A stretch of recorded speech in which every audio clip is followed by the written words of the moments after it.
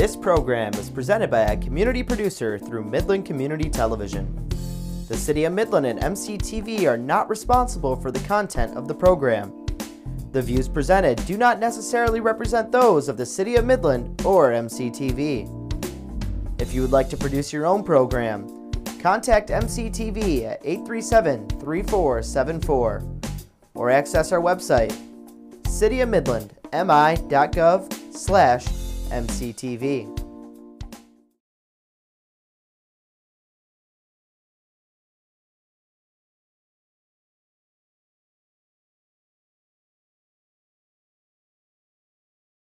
Local productions seen on Delta College Public Media are made possible with support from viewers like you. Thank you.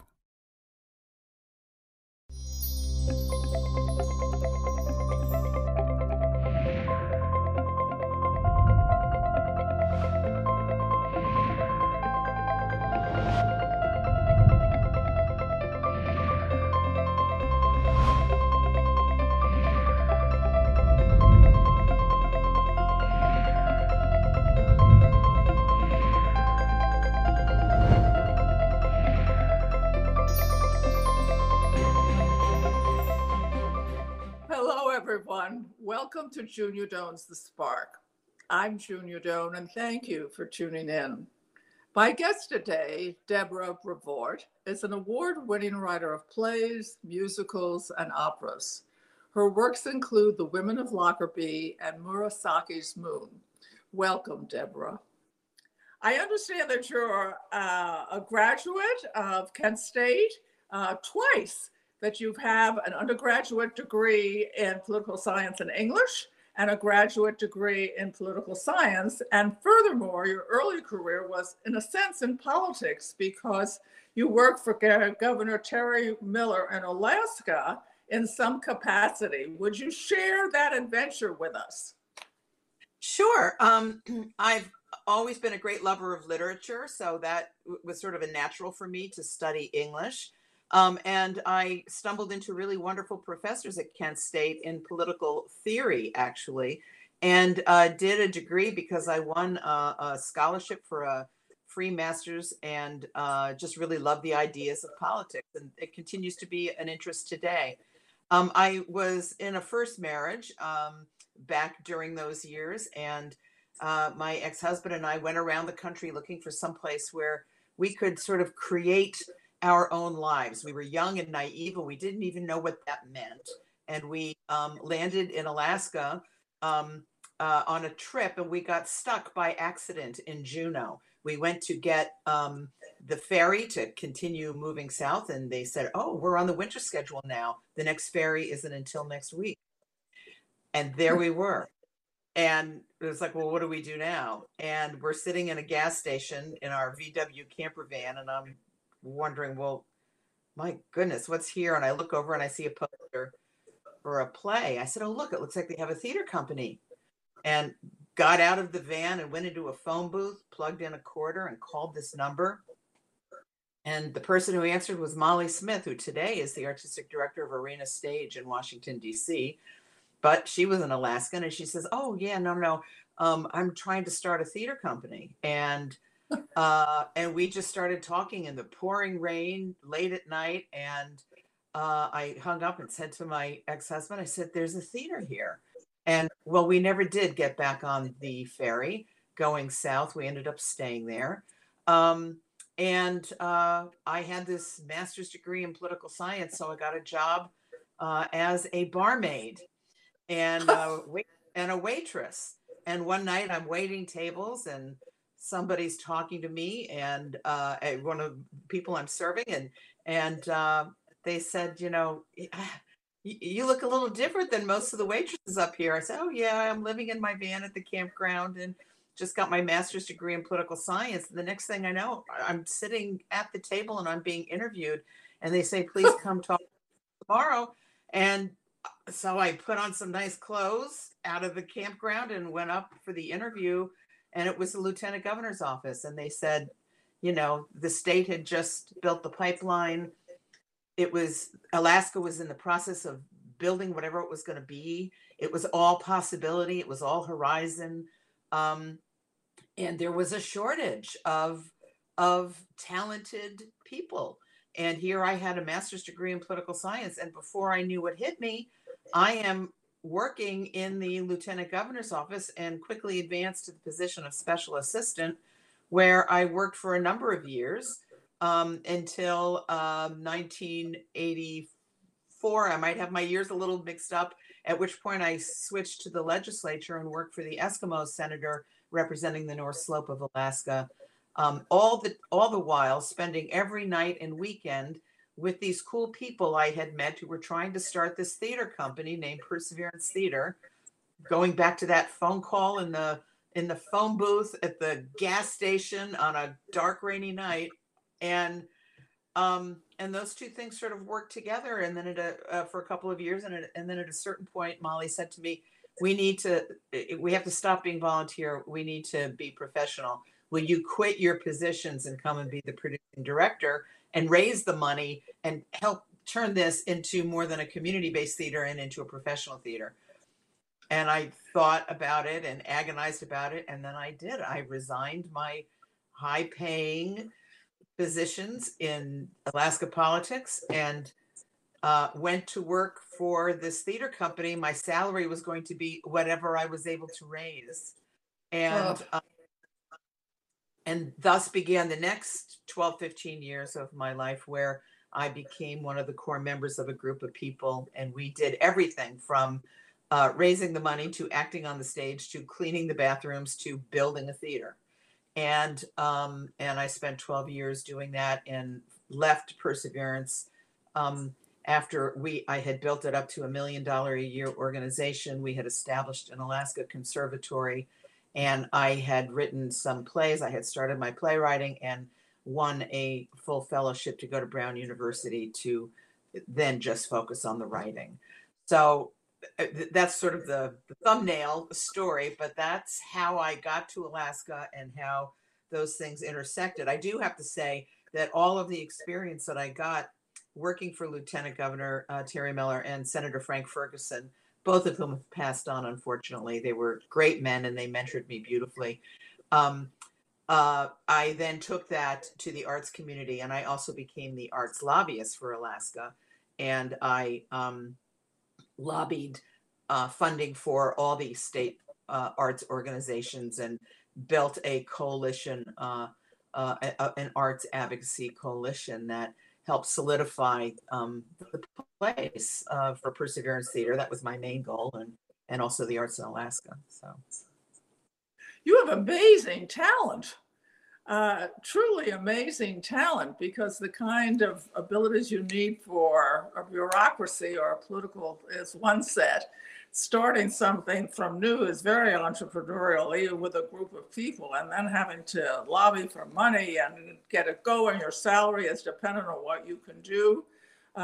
You're a very strong woman to do that. But what pulled you away from being in government? What was so exciting that you would just jump off and do that? There was a period of time in Alaska when Alaska had sort of woken up. There was oil money. All of the legal issues around native claims had been settled. The pipeline was working, was running, and the state was in a position to invent itself. And it was a landscape where anybody with a good idea and the willingness to work hard could realize what they wanted to do, because there was nothing there. And if you wanted something, you had to create it. And that just appealed to me as a creative person, that it was basically, you could build the life you wanted. You could imagine it, and then there were the means to make it happen. Nothing was handed to you. You had to work hard. I have to say that my ability to raise money and to work politically and to work administratively, which was at a certain point became a detriment because I was so good at it, but it wasn't really the thing that made me passionate. And as much as I love politics, it's not the thing that rings my bells. I have always been a lover of literature. I have harbored since a young age a deep, deep desire to be a writer. And I didn't discover till I got to Alaska that the writing that I was best suited for was dramatic writing. At one point, you know, when I was in high school, I thought, oh, I'm going to be a poet, and then I'm going to write a novel. But I realized, no, I'm a playwright and I'm a dramatic writer. And so, but the better I was at these other things, it actually kept pulling me away from this thing I really wanted to do, which was to write. But now that I'm looking back at those years, I realize that Alaska and all of my experiences working in politics, working as an administrator, working as doing every job there is to do just about within the theater, and creating something out of nothing was the best training possible to be a writer. Because a writer's life is full of obstacles. And so if you're going to build something new, you've got a lot of obstacles you have to overcome. And in trying to move Perseverance Theater and build it and and trying to work politically, it was all about seeing obstacles and figuring out ways to get around them in order to meet your goals. Well, that is a talent that stands me in good stead as a writer, because that's what playwriting is all about. That's what being a writer is all about. And it also gave me I like to say it made me a whole theater person. I teach right now. Well, because I know every single thing that goes into putting something on stage, because I've done it. I have done the props. I have built the costumes. I've built the theater. I've stage managed. I've run the lights. I've run the sets, the sounds. I haven't designed. That's one thing I haven't done. I've stage managed. I've acted. I have cleaned the toilets and handed out the program. I've raised the money. I've had to represent the theater to the community. I've done the marketing. I've done the press. There's, with the exception of design, there is not a job in the theater that I haven't done. And so when I write a play, I know what has to happen to bring that play to the stage. And so if nothing else, my work is stage worthy, because I know it's not an individual thing. I am writing for this collaborative team, all of whom have very specific jobs. I know what those jobs are because I've done those jobs. And so my plays, my operas, my musicals are all positioned there. I write for the stage. I don't write for the page. And I've worked in all those areas, so I know what they are. That's what I mean. Like it made me a whole theater person and completely transformed the way that I approach writing. So what I'm thinking about is to ask you, when you are writing, because of your hands-on experience, do you also see what the play that you're writing will look like on stage? Are you also the director and the lighting person, or you're just making their job easier? Well, I think as a writer, I envision everything. I do direct, I do design in my head. But the one thing that I learned by working with a team of people all of those years is that I don't have the best ideas, and that when a group of people work together to a common purpose, such as mounting production, that the production is really good if there's room for everybody to bring their creativity. And so that means that me as the writer, or me as the actor, whatever part I'm playing, needs to make room for the creative of others. And I've learned as a playwright specifically that that when you work with really good actors and directors, they always show you things about your work that you didn't know, that you never saw before. And to me, that's the great joy of working in the theater. It's that collaborative, the collaborative contributions of others, which make your work bigger and better. So it's not about, I'm not the kind of writers that I want my vision on the stage. I look at it this way. I've already experienced my vision by writing the play. I've already experienced that. So I know that. So collaboration gives me an opportunity to see what else I can learn about what I have written by the addition of others. You know what's so interesting about it to me is the surrender part. That you have the attitude that by giving it over to the other talents and maintaining a voice, that it can be larger, different emphasis than the one you had when you were writing it. Very interesting. And yeah. I always wondered how how you come to consider yourself a dramatic writer versus a book. Do you hear voices? Are there problems you want to solve? Are you there very interested in relationships? That's a really good question, and I don't know that I have an answer to it. Um, for some reason, I have a nose for how things work on the stage, and I don't know why I do. Maybe it's because my parents were in a Gilbert and Sullivan opera company when I was a kid, and I sort of spent, hours sitting in rehearsals while they were doing practice, play practice. But um, I just have maybe it's the complexity of theater. Theater is really like architecture. It's not just about words. And you're having to create a very complex like architecture that brings a lot of different people together. Maybe it's the fact that I just love the theater and I love the present tense of it. I love sitting in an audience and watching a play or an opera or a musical. And I just have a nose for it, I guess. That's an unsatisfactory answer, I know, but I'm not sure. That's the beginning of an answer because it's a beginning of an exploration. Because what I hear you say is it's quite technical in the sense of structurally, and Yes. otherwise it'll fall apart or fall differently. And you have to pay attention to the words and what happens when and whatever else that crosses your mind at the time. But we know architecture can take many forms. And what I've read about your work is that it likes to incorporate other sensitivities from other cultures. Yes. How did you come to that? I've always loved to travel. I've always, I've always been curious about other people, other countries, other cultures. And when I finally did go to graduate school for playwriting, which I did everything backwards. I, ran the theater and helped build the theater for 15 years. And then I went to graduate school after I had done that. I then jumped in and started studying Japanese theater, Asian American theater, theater from all over the world. And then I started applying for international exchanges and have done a number of international residencies, one of which I'm doing right now in Kenya, in Africa. And I am just genuinely curious about the cultures that different people in different countries make.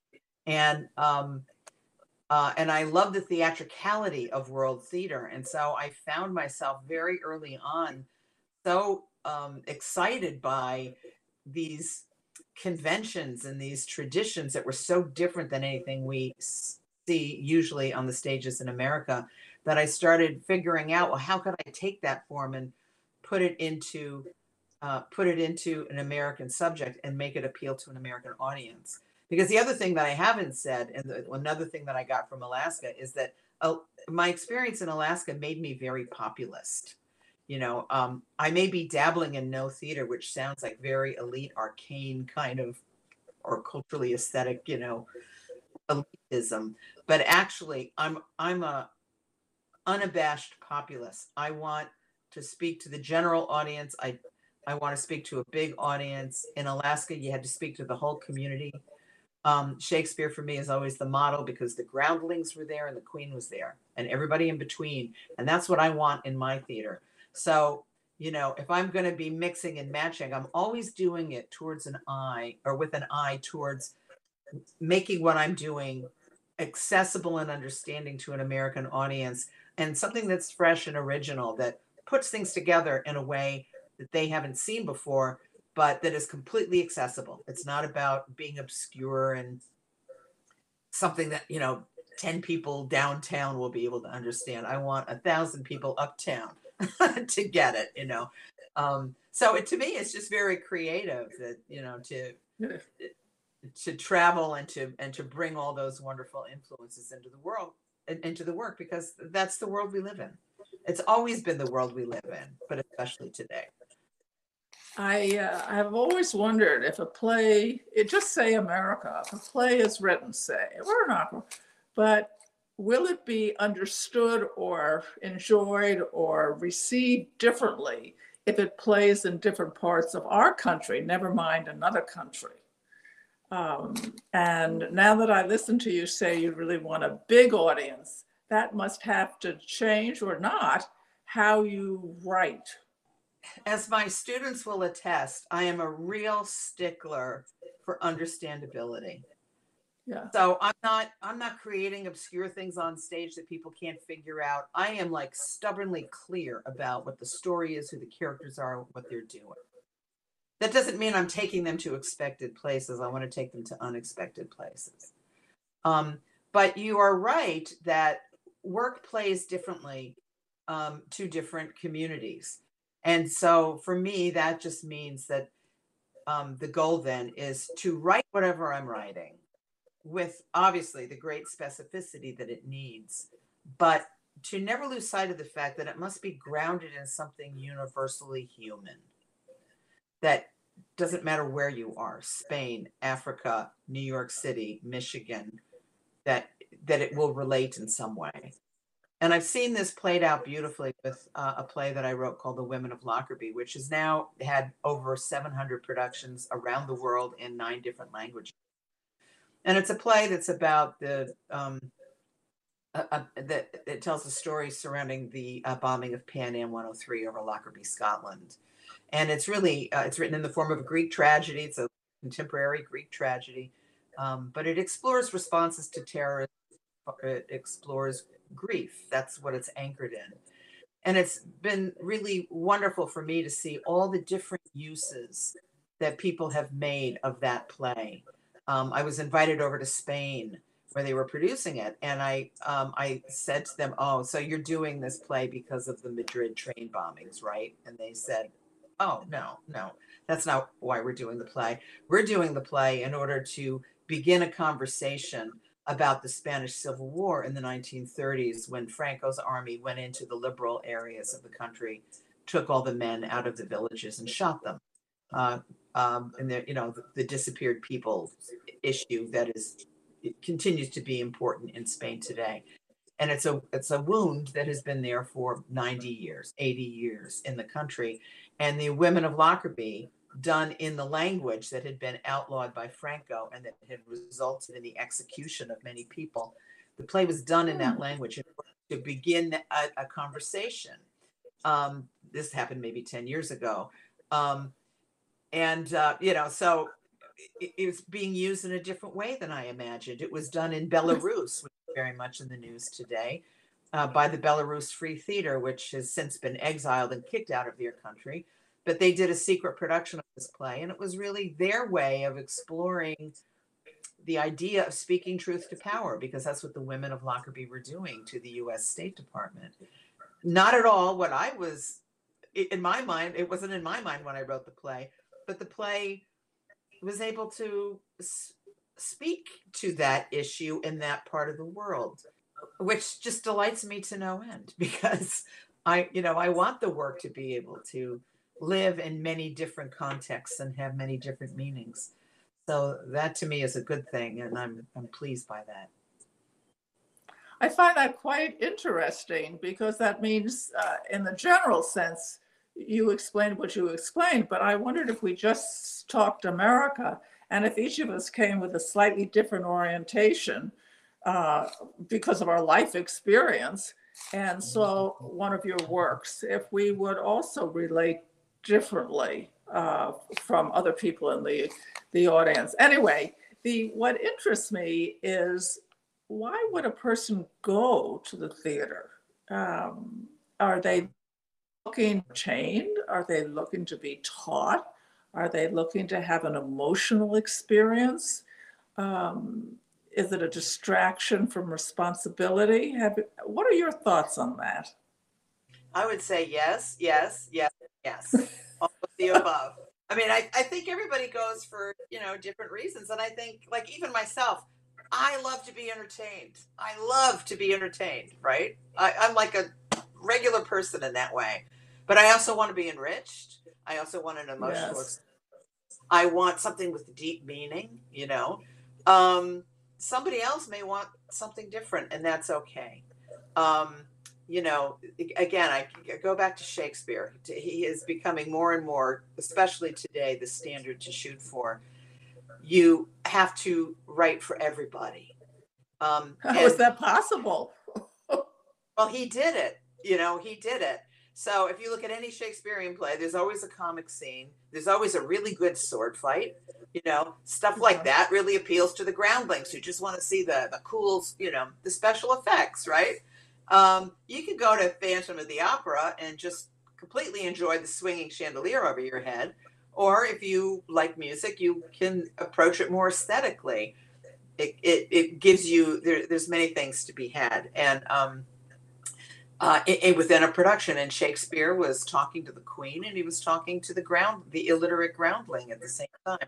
Zayami, the no master from Japan, who I've studied a great deal, says the same thing. And he said, there in every audience, there's someone who sees with their eyes only, and there are those who see with their hearts. And it's his way of saying you have the queens and the groundlings. You've got people who will see deeply and people who won't see deeply at all.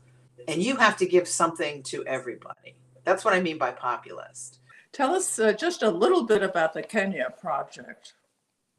Well, in this case, I am working as an artistic advisor to a group of Kenyan writers and composers.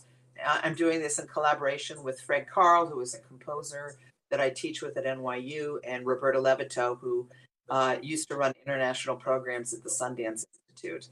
And the short version of it is there's a guy by the name of Eric Wanaina in Kenya, who is basically Kenya's pop star. He wrote the soundtrack to everybody's love lives. You jump in a cab in Kenya and you say, I'm working with Eric Wanaina, and the cab driver will start singing one of his songs. He's, I guess you could say maybe he would be like the Bruce Springsteen was for our generation. And he, enormously talented, driven guy, said that Kenya has got so many wonderful music, dance traditions from all the different tribal groups, and that he felt that it was really right for new musical theater based in those traditions. And he reached out to us and said, will you come and mentor us and help me create a festival of the first ever festival of African written musicals. I'm so sorry I have to interrupt, but we are truly out of time, but I'm so glad we got at least a short description of that. Yes. So everyone, what we have learned from our visit today is it's very helpful to be prepared. Secondly, you have to have a lot of energy. Third, you have to sort of be flexible, and it's wonderful. She had the good luck to land up in Alaska at a time of great freedom. So she could go in any direction, and did. But she was true to herself. And what's the driving force in her, in part, is her confidence and her curiosity and her, I believe, her willingness to work hard and to be heard. It is a singularly optimistic frame of mind from my point of view, because I think if you can be heard and if you can be the person who listens, you both have given each other a gift, whether it's in theater or in personal life or almost anything else. So thank you for tuning in, and please do something kind for someone you know and someone you don't know every single day, and I'll see you next week. Thank you again. To contact Junia, send her an email at juniadonsthespark@gmail.com. For more information, program schedules, and news about future guests, go to www.juniadonthespark.com. Thank you for joining us. See you next time on Junia Doan's The Spark.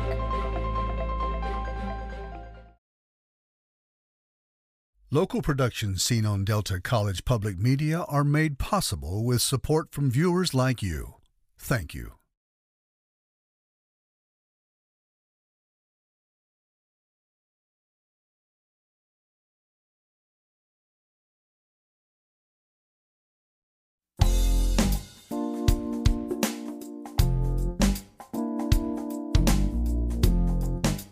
This program is presented by a community producer through Midland Community Television. The City of Midland and MCTV are not responsible for the content of the program. The The views presented do not necessarily represent those of the City of Midland or MCTV. If you would like to produce your own program, contact MCTV at 837-3474 or access our website, cityofmidlandmi.gov/MCTV. We hope you enjoy the following presentation.